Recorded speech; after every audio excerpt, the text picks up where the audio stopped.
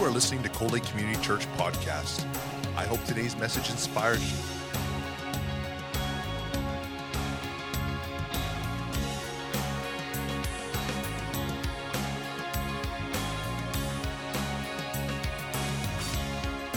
Cold Lake Community Church, a place where families come together.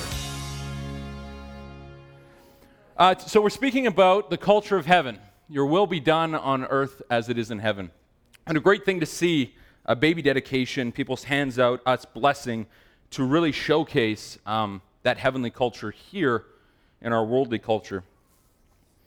Sometimes I find myself awake at night, early in the morning. I get up and start to write what the Lord has put on my heart.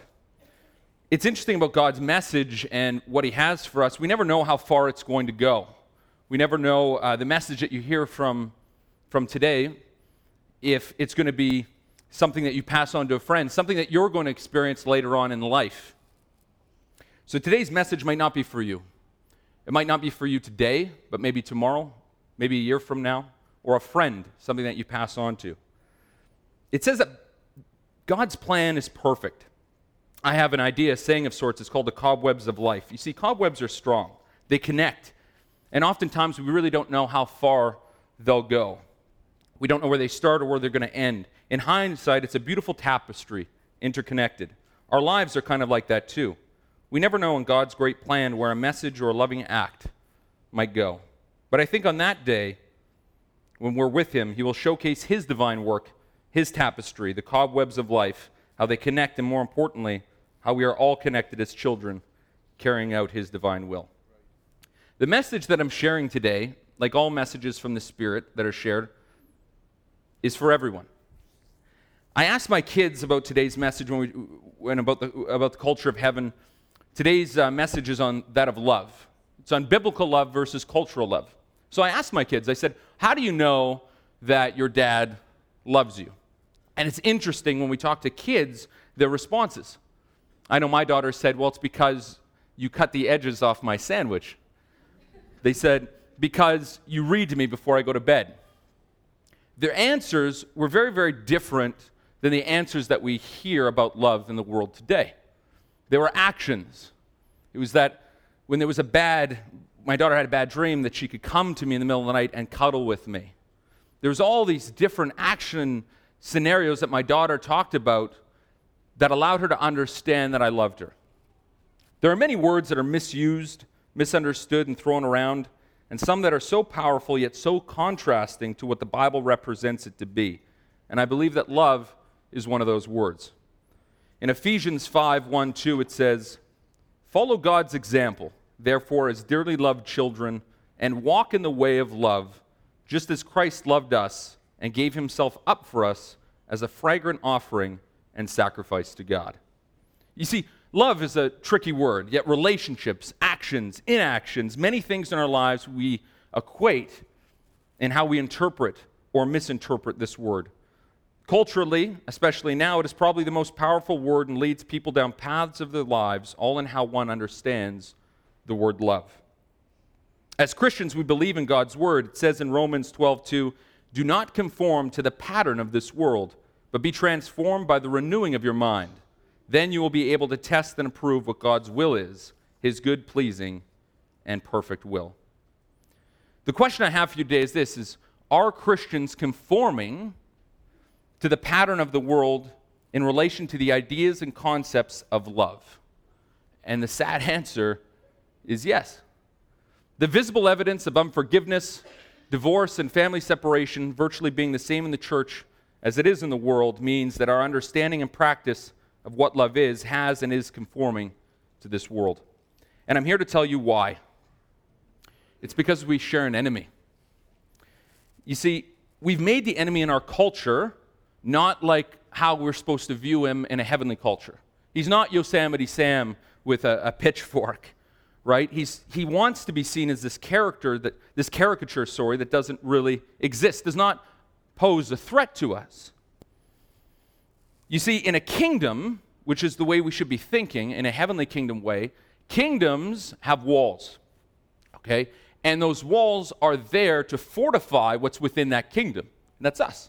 And those walls protect us from what's outside of those walls, which is our enemy. And we need to realize this in a kingdom culture and in a heavenly culture here on earth, that we do have this enemy, and he's outside those walls. It says in 2 Corinthians, anyone you forgive, I also forgive. And what I have forgiven, if there was anything to forgive, I've forgiven it in the sight of Christ, for your sake, in order that Satan might not outwit us. For we are not unaware of his schemes. You see, if we acknowledge that our view of love is worldly, and we want it to be biblical, we need to first realize how and where we tripped up on this. How the enemy worked this lie in so we can better prepare our hearts and minds and move from a worldly view of love to a biblical view of love. We need to understand the schemes of Satan. So let's first look at his schemes, namely his first and most important one. It says in Genesis 3:1, now the serpent was more crafty than any of the wild animals the Lord God had made. He said to the woman, did God really say, you must not eat from any tree in the garden? And then there's a question mark there. You see, we see Satan's tactic here. First, Satan knows God's word. That's not comforting. He knows it. He's schooled in it. He knew what God had instructed. And as a master of deception, it's unsettling to realize that Satan might have a better grasp or understanding on God's word than some of us. So what does Satan do? He questions what God had said. That's why there's a question mark at the end of it. And what God had commanded. He places doubt into Eve's mind. Next, Eve responds to Satan. She says, we may eat fruit from the trees of the garden, but God did say you must not eat fruit from the tree that is in the middle of the garden, and you must not touch it or you will die. You see, what I like about this part here is we see that Eve is not confused. She understood what God had said. Why? Because God is easy to understand. This is the opposite in our culture today. How many times do we hear, well, it's all interpretation? Right? We hear that all the time. God's not easy to understand.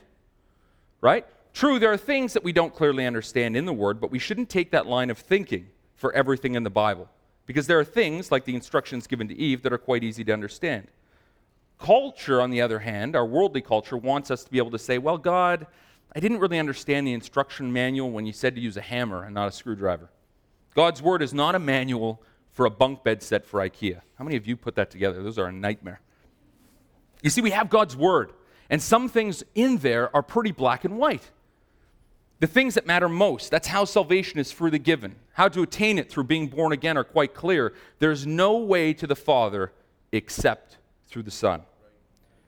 It's so clear, yet our culture believes that there are millions of different ways to reach God. Satan wants us to be confused, but God is clear. He was clear in the garden that Eve was able to paraphrase to Satan what God had instructed. Now, this is where Satan ups his game. So he questions God's word.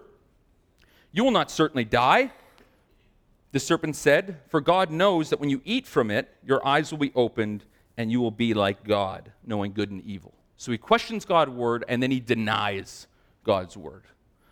When the woman saw that the fruit of the tree was good for food and pleasing to the eye and also desirable for gaining wisdom, she took some and ate it. She also gave some to her husband who was with her, and he ate it. You know, I take a bite of that fruit every single day. And I thank God that I have a Savior to forgive me for that. And when it talks about Satan's lies, Adolf Hitler said two things that really relate to the way Satan operates. He said, the bigger the lie, the more people will believe it. Adolf Hitler also said, the best way for people to believe a lie is to use truth. Satan did that and does that. There are remnants in our culture today about what Eve believed and what is going on today with women. This lie that Satan told Eve is still in the hearts and minds of women here in this room. And I'm going to prove it to you. Let me paraphrase first. Satan said, eat of the fruit, your eyes will be open, you will be like what? Like gods. Right? I'm at Walmart with my two beautiful girls in the lineup, and there's magazines there. And what's on the front of them? There's beautiful women. And what does it say on Cosmo? 100 different ways to look younger, to not age, to be like what? To be like a god. Psychology Today wrote, ads and social media portray youth as sexy, attractive, cool, and oh so connected. Look at any magazine, movie, video game, or TV show, and it's easy to see. In 2011 alone, Americans spent $10.4 billion on cosmetic surgery, and annually $1.2 billion is spent on liposuction, $800 million on hair transplants, and $11 billion on vitamins and supplements. And there's no greater compliment we can pay to one another than to say, "You look so young."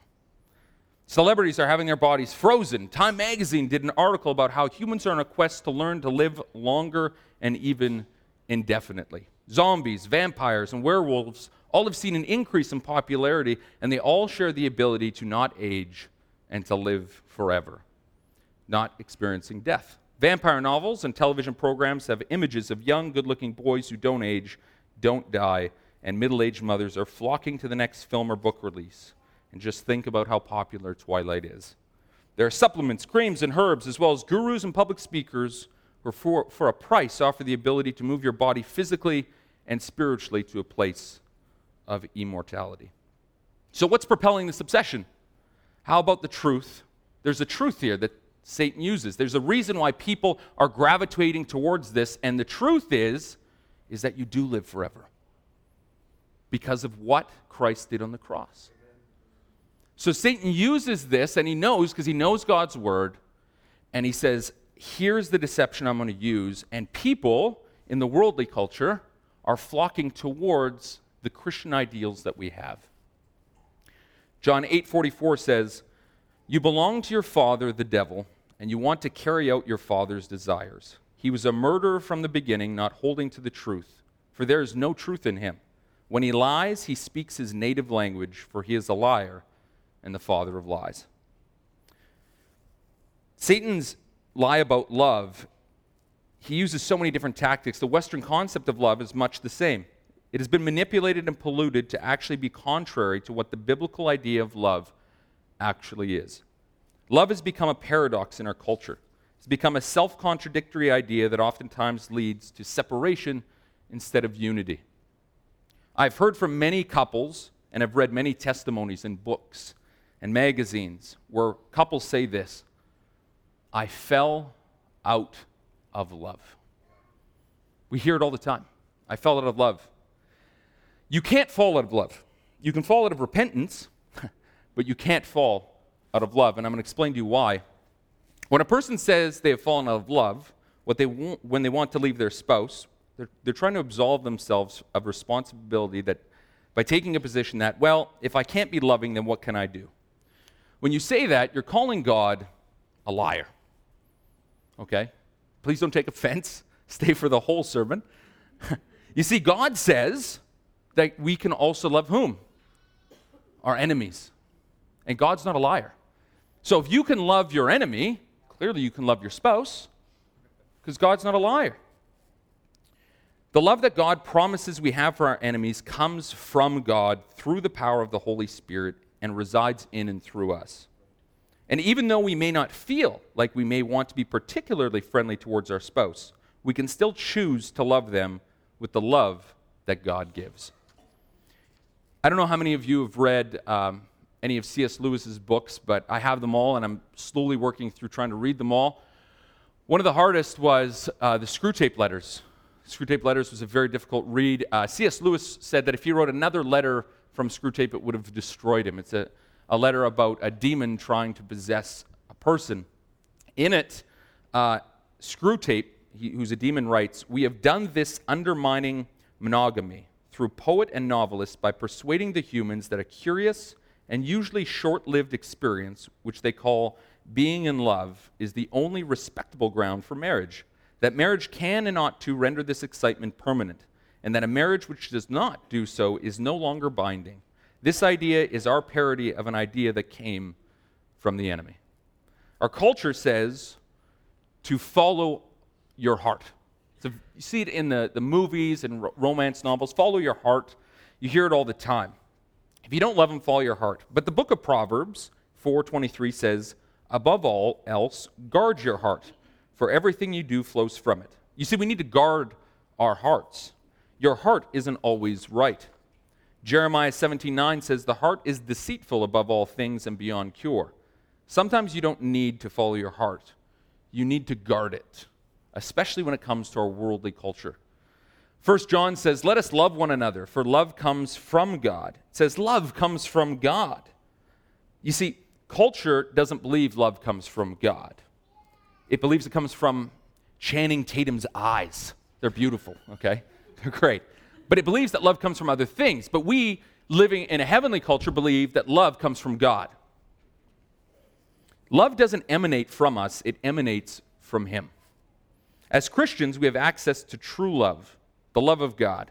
That's why it says in Galatians 5:22, but the fruit of the Spirit is love. God, the Son, and Holy Spirit work together to bring love into the believer, that is you and I, and begin a work in us and through us. Part of that work is love. The ability to take that love and outwardly express it towards our enemies, but most importantly, those that we love around us. It's nothing short of a miracle. It is something God makes available to all Christians. That is why in the book of Matthew, Jesus says we have the ability to love our enemies. But our spouse is not our enemy is our enemy. Our spouse should be our ally against our enemy. Do not ever say that you've fallen out of love. Instead, believe that God is with you and in you, and with Him and through Him, you have the ability to love your spouse, your enemy, the people in your life, the way God has called you to. Before we move on, quickly, I think it's important to understand that the enemy has perpetrated another lie, woven it together with this lie about love, in order to move people away from each other, and more importantly, away from God. And there's three things. It's consumerism, disposability, and momentary happiness. How many of you remember growing up and having a Betamax? Awesome were those. See, no one wants to age themselves. I had a Betamax. You guys all know what this was. And then after Betamax came the VHS. I remember my daughter is so scared of our VHS player because it makes noises. She doesn't like it, right? But on the corner of every street corner, not every street corner, but there were a lot of them, they had VHS repair shops. You have to go get the heads cleaned, right?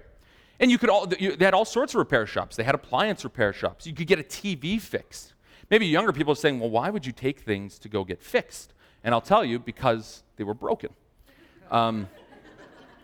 We don't do that anymore. We don't take things to go get fixed. A lot of people keep the receipt and take it back to Walmart and get a new one. Don't do that. But a lot of people do that. But a lot of people buy new things, right? Because we don't fix things anymore.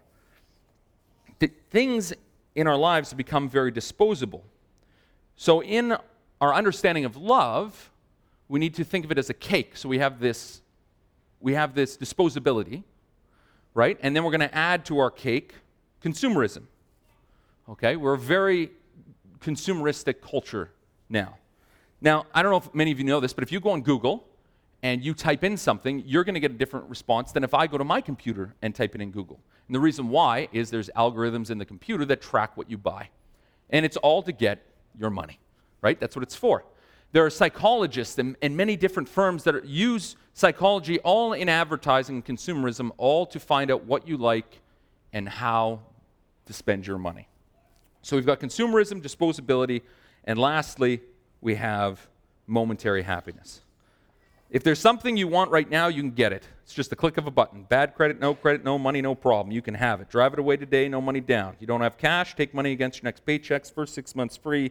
We will even give you money. And when it doesn't make you happy, just throw it away and buy something else. These ideas bleed into our worldly culture and into Satan's lies about what love is.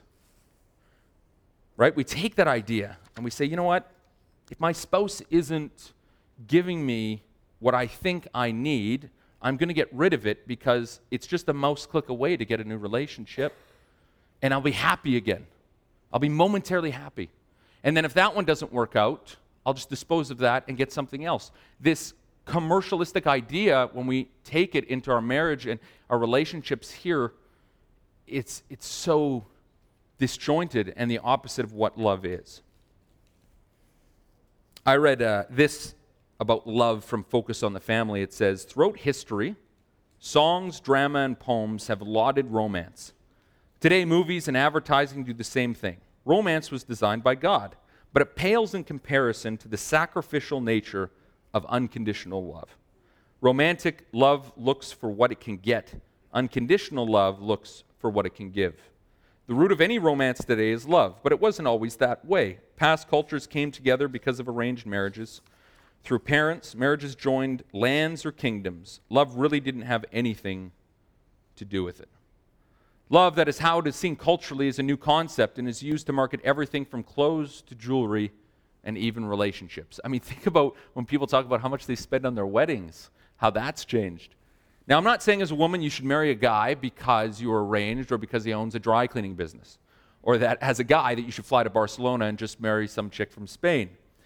Just to get the idea that love and marriage and how we view it has changed culturally. Today, especially in our culture, love is the only thing that matters. This overemphasis on love is encouraged by media that tells stories, sings songs, and writes books about how true love conquers all, is ultimately fulfilling and brings a never-ending wealth of happiness, and is rarely marred by significant conflict, and above all, is this inward feeling that should and must never fade. Love has begun political movements to allow gay marriage, polygamy, and bisexuality. Love seems to be the most important thing in our culture, and if you disagree, you are considered a person who breeds hate and bigotry. We as Christians are not allowed to judge or question anything if the motivating power of that decision is love. It's true. And just a little sidebar here, I don't have anything written on this, but we are living right now in unprecedented times where we will be judged. We have people in a different part of the world killing people because they're Christians.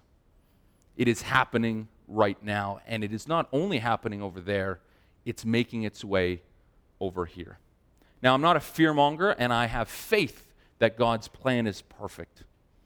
And I pray for the soldiers and for Christians worldwide that are going through such persecution. But we can't have our blinders on. We need to understand that in our culture, all these things are working together to draw us away from God. And it is a time like this more than ever where we should be drawing closer to Him. A practicing psychologist, Dr. Reed Datzman, said, "A real relationship is one where you take out the garbage, pay the bills, and talk about your kids." A lot of it is really boring stuff. What people don't realize, though, is that the best day of their lives includes all that boring stuff, too. Because when people don't have it, they really miss it. A guy who had just had an affair really misses his wife and would love to be back with her talking about trivial things. These concepts are hard to swallow when the media portrays love to be more desirable than what is experienced in reality. Couples start to think if there is something wrong when their relationship doesn't match up to what the media displays. The enemy even uses social media to deceive when it comes to love, and more importantly, how we view love within relationships. You see, love is everywhere on Facebook, right? Facebook's crazy. Facebook, I always say, is kind of like this room. Okay, this is Facebook. It's great. Got our hands raised. Things are great. What's going on Facebook? People are buying new cars. There's kids like crazy. I tell them all not to drink the water here. We have bottled water. It's nuts, right? People are going camping, killing deer, and then this is Facebook. But what's really happening is Facebook has this darker place back here where there's all sorts of garbage back here. This is the real world back here. Because what you don't see is you don't see the fact that maybe the husband is dealing with pornography or beating his wife, or there's an alcohol problem, or people are leaving the Lord. That's back there. But Facebook is up here, and it can be very demoralizing as a person to go on Facebook and all you see is the good. And that's not to say to get off Facebook. It's not to be that dramatic. It's to understand and remember the truth, to look at the culture of heaven over our worldly culture. What's really going on, right? And it's a battle. It's a battle for your heart and mind because Satan does not want you to know and love God. And he will use anything. And love, and the reason why I'm speaking about love today is love has become such a big thing in our culture where literally stores, businesses are being shut down because they're not giving business to a certain group of people, but that group of people say it's all in the name of love, right? And people are being judged because of this. And it's a terrible thing. I read in Relevant magazine As people consume the media's view of love, it's become more common for relationships and marriages to be primarily based on a desire for happiness and personal fulfillment. When these feelings fade, people think love is gone and become an emotional train moving from one lover or spouse to the next.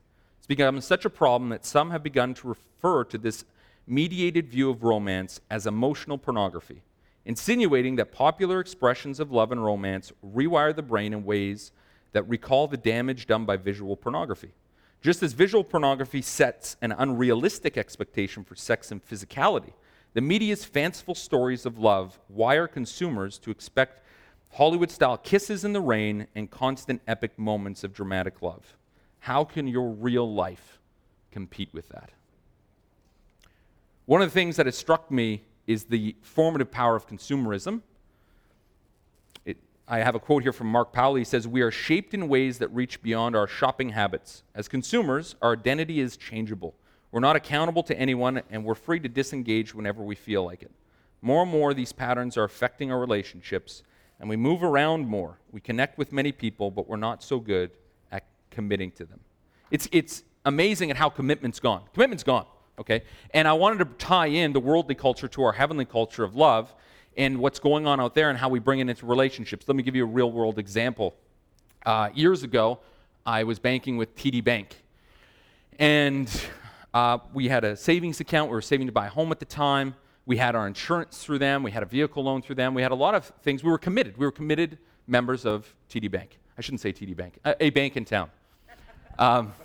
Sorry. Maybe you work for TD Bank.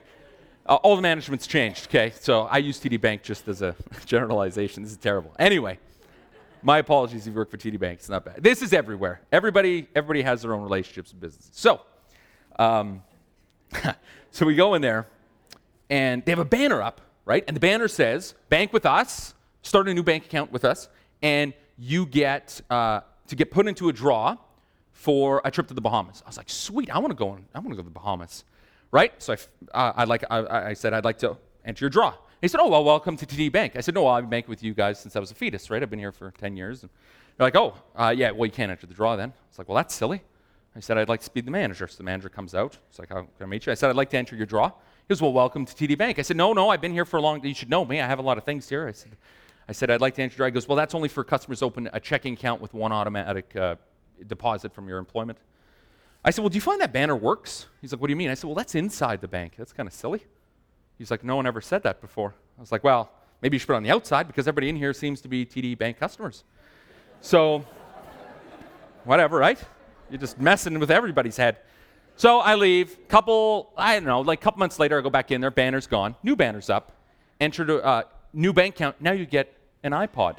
Now this was when iPods had just come out. I was like, "This is amazing." I had the huge Discman that you couldn't run with. You could walk maybe like this, but you couldn't run with it because it would sound like a rap song. It was ridiculous. So I was like, "Whoa, I want an iPod. This isn't fair. This is like the trip." So I said, "Hi, I'd like to get a free iPod." She goes, "Well, welcome to TD Bank." Same thing, right? Deja vu. I said, "Manager, please." Manager comes out. You can see him. He opens the door. He sees me. He's like, "Oh, no." Right? I said, "Hey, Gord, what's up?" I don't know if his name's Gord. He goes, "Hey, how can I help you?" I said, "Listen, I don't want to go through this whole thing again. I'd like my iPod." He goes, "Listen, I can't give you your iPod, Mr. Cowell." He says, "I can't. There's a policy. We have so many, and it's for new customers." I said, "Listen," I said, "there's nothing for commitment anymore. Nothing." I said, "I've been with you for 10 years. I have all these things." I said, "I want an iPod." And he goes, "I don't know what to tell you, I can't." I said, "Listen, I'm going to make this very simple for you.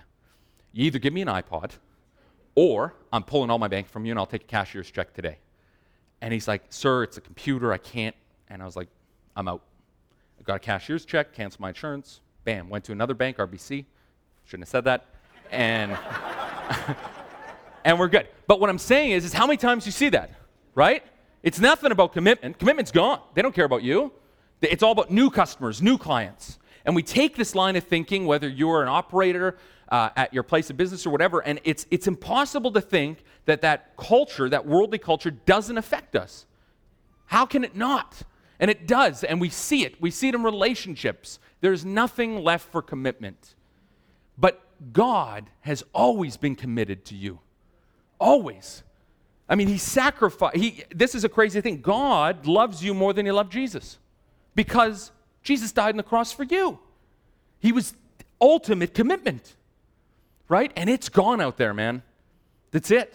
And we need to see that. We need to see the forest for the trees. When we're out in the world, we need to keep having that biblical culture, that culture of heaven in our minds. And we need to see what's going on Facebook and the lives in our community and say, I get that. I see Satan in there. I see it, but I'm not going to follow that.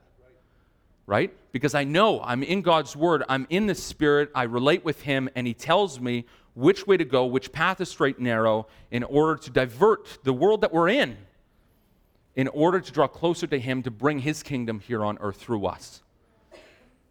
A study by the Barna Group on divorce confirms that ideas about love and marriage are changing. It says, quote, interviews with young adults suggest they want their initial marriage, that's crazy, to last, but are not particularly optimistic about that possibility. The study reports there is also evidence that many young people are moving towards embracing the idea of serial marriages in which a person gets married 2 or 3 times. What do you think about that, Mel? Yeah, you don't like that idea, do you? I love you. Of course, the media sells the most exciting parts of love, but there's more to love than just excitement. There's also God-given purpose, okay? Purpose isn't always great, and it isn't always happy, right? Paul wrote letters from jail, but he experienced joy. Now, I have another sermon that I've written about the difference between joy and happiness, because right now our culture is like, oh, whatever makes you happy. Whatever makes you happy. Happiness is the most important thing. Happiness has become the new God. It is. But joy, and that's feeling joy in knowing that you have a creator and a designer, and He has a purpose for you, and that you're walking in that purpose regardless of the trials and tribulations and the things that happen, is more important. Because you have a purpose. Your life as a believer in Christ is to strategically give yourself away for the kingdom of God. Our world says here and now is the greatest good, and making myself happy is paramount. Biblically, love is about loving the other person and giving to them. So, enough about being a Debbie Downer. So what is love biblically? What is it? Well, we know 1 Corinthians 13, 4-8. And if you don't know it, it's on your pamphlet. Love is patient, love is kind, does not envy, does not boast, it is not proud, it is not rude, it is not self-seeking, it is not easily angered, it keeps no record of wrongs. Love does not delight in evil, but rejoices with the truth. It always protects, always trusts, always hopes, always perseveres. Love never fails, but where there are prophecies, they will cease. Where there are tongues, they will be stilled. Where there is knowledge, it will pass away. Luke 6:35 says, but love your enemies, do good to them, and lend to them without expecting to get anything back. Then your reward will be great, and you will be sons of the Most High, because He is kind to the ungrateful and wicked. I always take that, and I never hide the fact that I have you in my life. I shared once before that I had a guy at work that said, you know how expensive babysitters are? And I said, no, I don't. And he goes, you don't know how expensive babysitters are? I said, I have 300 people I use and abuse at church. Why would I pay for babysitters? I have brothers and sisters in Christ, and it says here that if you lend an enemy, you're not supposed to get anything back, and I'm a friend. So now I'm not going to get anything from anybody here, but it's the truth. The granddaddy love statement of them all, we all know it. John 3:16, for God so loved the world that He gave His one and only Son, that whoever believes in Him shall not perish, but have eternal life. God loved us because He felt it. God didn't love us because He said He felt it. It says that God did something. We see biblically that love appears to be an action verb, not a feeling. Therefore, love is most importantly a choice. That's not to say feelings aren't involved. You see, love brings about feelings of joy, peace. It alleviates stress and gives hope. Let me animate it for you. I chose to love Melanie. At some point, to love my beautiful wife. And I took an interest in her. I spent time with her. I stood up for her. I gave her a shoulder to lean on, an ear to listen to. When we first started dating, we spent fun times together, talked, and took an interest in each other. These verbs, these actions, these choices were loving. And they were the words found in Jesus' definition of what love is. They're the same things that our children speak to us about love. A byproduct of these love choices or feelings. Because I spent time with Melanie, she didn't feel alone but secure. Because I stood up for her, she felt protected and at peace. Because I gave her a shoulder to lean on, she felt validated and understood. Feelings are a byproduct of love, not the definition of it.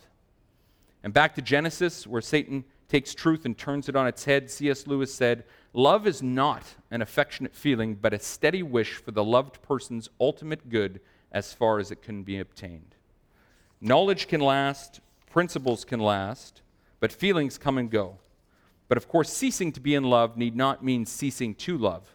Love in the second sense, love as distinct from being in love, is not merely a feeling, it is a deep unity maintained by the will and deliberately strengthened by habit, reinforced by the grace which both partners ask and receive from God. Being in love first moved them to promise fidelity. This quieter love enables them to keep that promise. Can you play some of that really nice music? Thanks. It is on this love that the engine of marriage is run. Being in love was the explosion that started it. The point of today's message is to understand that we have a common enemy. And that enemy will use truth, that's God's word, Christianity, media, people, whatever, to dilute and pollute God's word and ultimately try to move you away from him. One of those mistruths is that love is an emotion or a feeling. But it's not, it's a choice.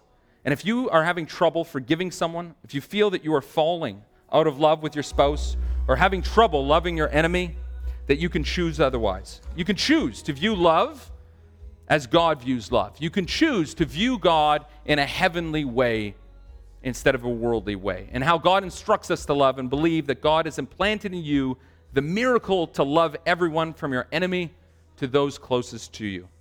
If you're here today after service and you want prayer for your marriage, prayer to have the power of the Holy Spirit to forgive someone, then come on up for prayer. And let's pray as a congregation to have our eyes see what God wants us to see, to hear what God wants us to hear, to pray what God wants us to pray, and to understand things like love the way God wants us to understand, so we can overcome the enemy, instill holy and righteous values to our children, and uphold them within our community and throughout our lives. Let's pray. Father God, I give thanks. I give thanks for Pastor Lance. I give thanks for this awesome series, The Culture of Heaven. And Father God, as we walk through this, as we walk through your word, Father God, give us, through the power of your Holy Spirit, give us the ideas, the understanding of a heavenly culture, Father God.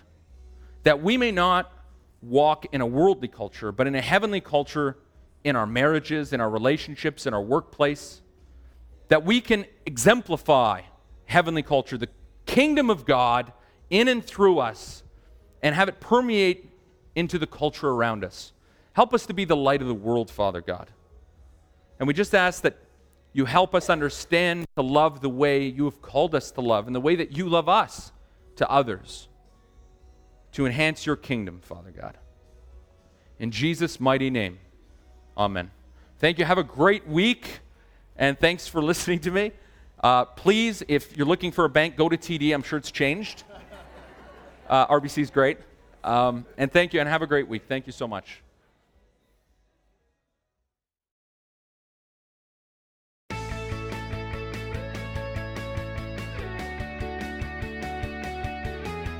We hope you've been blessed by this teaching from Coley Community Church. Thank you for your continued support of this ministry.